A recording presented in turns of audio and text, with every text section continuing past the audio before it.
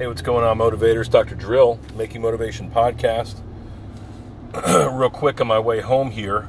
It's a beautiful day. Last night, Tuesday night, right? I took off, went down to see the Rolling Stones in Philadelphia.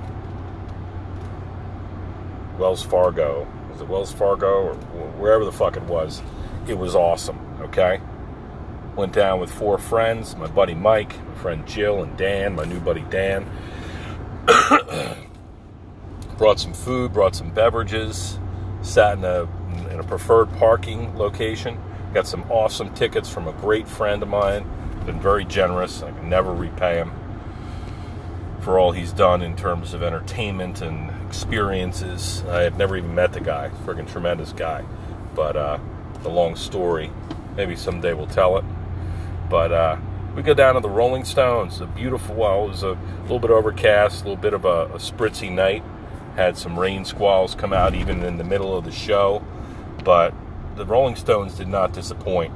Mick says they've been playing in Philadelphia for 54 years. This is their 54th fucking year in Philadelphia. You know, it's extremely humbling.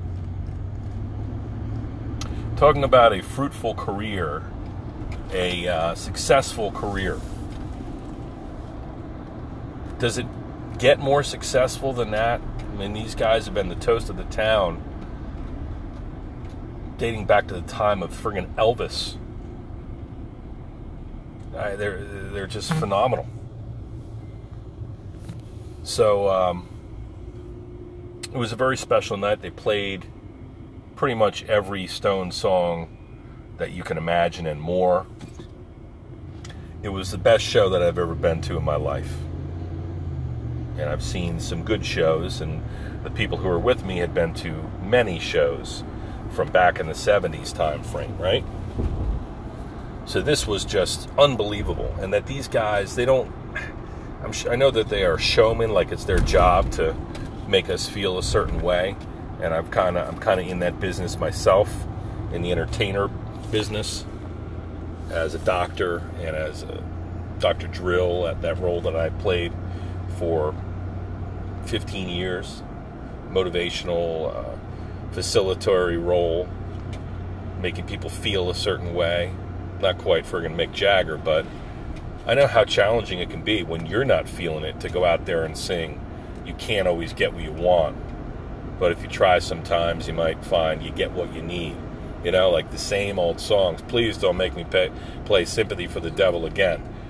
I know human nature. Like, I've seen it enough times that I know that these guys probably, they have their songs they like to play, and it looks magical to us. And they've got other songs that they would rather frickin' eat their own butt than play. Right? So it's pretty incredible that they're up there and they're fooling everybody. If they're faking it, they're fooling thousands of people. I've never seen, a crowd so unified by music. Short hairs in the back of my friggin' head, neck, and my anus all stood up on end. It was tremendous.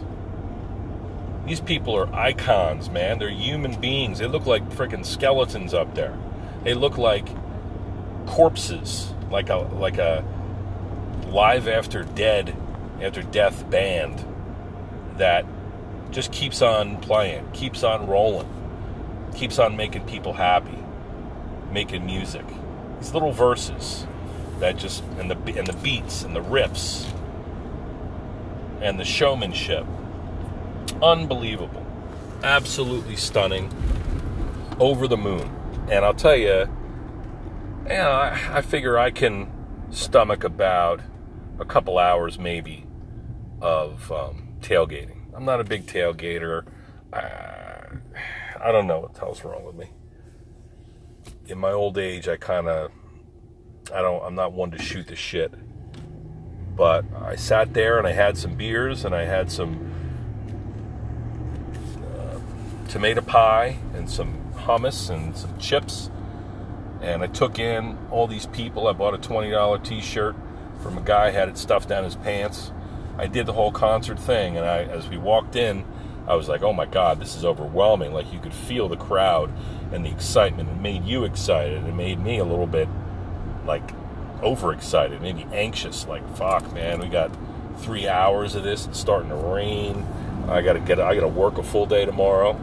And that's where I'm coming home from right now. I mean, I was there. I was asleep at 1:30, in the house at 1, in sleep by 1:30, and up by 7:30. So that's not my preferred duration of sleeping, you know? But was it worth it? Hell yeah. When these guys started playing, it was fucking unbelievable, man. Unbelievable. 76-year-old man. He's not complaining, at least to us. You don't hear about Mick Jagger talking about his freaking back. Guy just had a heart procedure a couple months ago. And now he's out on a stage running around. He can't weigh 100 pounds. He looks skeletal. Fucking, he's got his skin hanging off his face. He's still got this hair, that kind of shaggy, I don't know what kind of haircut. It was the same haircut he had since the frickin' 80s. Kind of a shaggy dude. I'm sure it all requires some maintenance and some care and pushing these guys out there when they least feel like it. I'm sure it's tough. But these guys are senior fucking citizens, man. They're almost octogenarians, and they're out there animated, playing, standing on their feet for 3 hours. They must be blood doping or something. They must be, I was thinking while I'm watching this, I'm like, man, there must be like the scientific community must rally around the cause of aged rock and roll musicians, because these guys were like puppets, like marionettes. And, you know, Keith Richards is up there. He's got kind of like a long hair on the side and fucking bald up to the crown of his head. He looks like hell. I mean, I know he has for a long time, but he looks just old and run down. But I tell you what, his songs, his playing, his enthusiasm, it wasn't lacking. These guys are just absolutely on. And they made me feel that way. They made me feel alive. They made me feel ashamed of times where I feel like, I mean, yeah, even Dr. Drill with my motivation and all that shit. They made me feel like, oh my God, I should never complain about anything. These guys are up there looking like they're just loving life. And I can perform. Sometimes, even when I'm not feeling it, I'll push through. You know? But these guys are skin and bones. And they just keep on rolling. I thought about that when they came up with the name, the Rolling Stones, and that trademark, you know, hot lips, the tongue sticking out. It's like they sold their soul to the devil or something to become this good. It makes that almost sound credible, that notion. Robert Johnson went down to the crossroads or whatever, musician. I want to be the best guitarist alive. I want to be like Elvis, a musician like, you know, James Brown or whoever you think is the best. The Rolling Stones are the fucking best, man. They're still standing. Tom Petty, dead. Prince, dead. Michael Jackson, dead. Rolling Stones, it's like a caricature, man. Literally. I can see Mick Jagger on Phil Collins' video where he had like the claymation or animated faces from This Is the World We Live In. Remember that in the 80s when he came out with that song? He had Ronald Reagan on there, and Mick Jagger with his big face, big lips, and caricature teeth.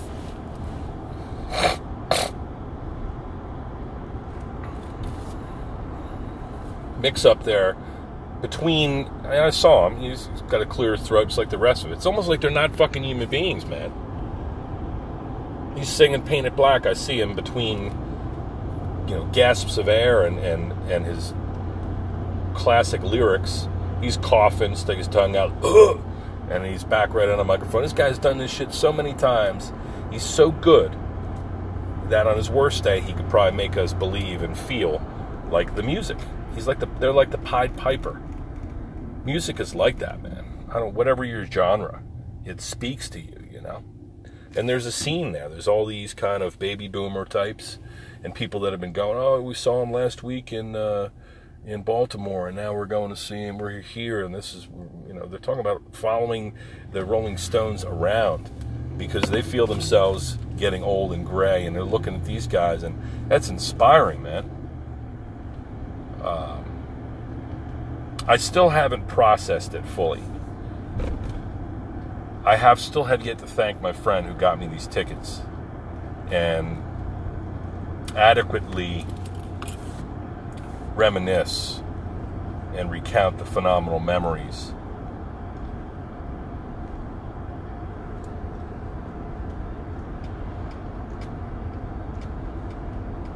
But I got to tell you, it was extremely special. And it was a bucket list item to see that and experience that. And we got to find a way to replace these guys. Because this is a precious quantity, something special, that human element, that showmanship, that love, that passion that comes through song. They're going to be playing a Rolling Stones music when these guys finally kick the bucket. They're going to be playing them forever because they're the best. They are the fucking best. And they're still here. And people will say, oh, well, this has got to be the last time they're going to come around, right? And maybe it is. Maybe this is their last tour. But how many years? I bet you people have been saying that 30 years ago. So, an awesome concert, a wonderful experience. I encourage you to go on YouTube and look up Rolling Stones and through their catalog of songs and the band. And I'm even going to get Keith Richards' book called My Life. I hear it's good. So I'm going to see if I can pick that up on Audible. But I can say that I'm glad I went, and I'm glad I was able to make it through my day today, and some of that experience that I had with Mick and the crew, it definitely provided me some fuel and some motivation to make it through a long, hard day, helping people, inspiring people, making them feel good. And so I'm glad I did it. Definitely check out a concert this summer if you have the opportunity. You're so fortunate to get out there and let the music back into your life. I've said this before, there are times where I feel like I've got so much on my mind, so many things going, that I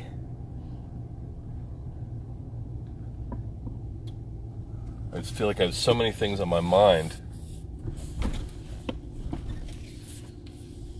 that when I'm driving to the office or wherever, I don't put the radio on.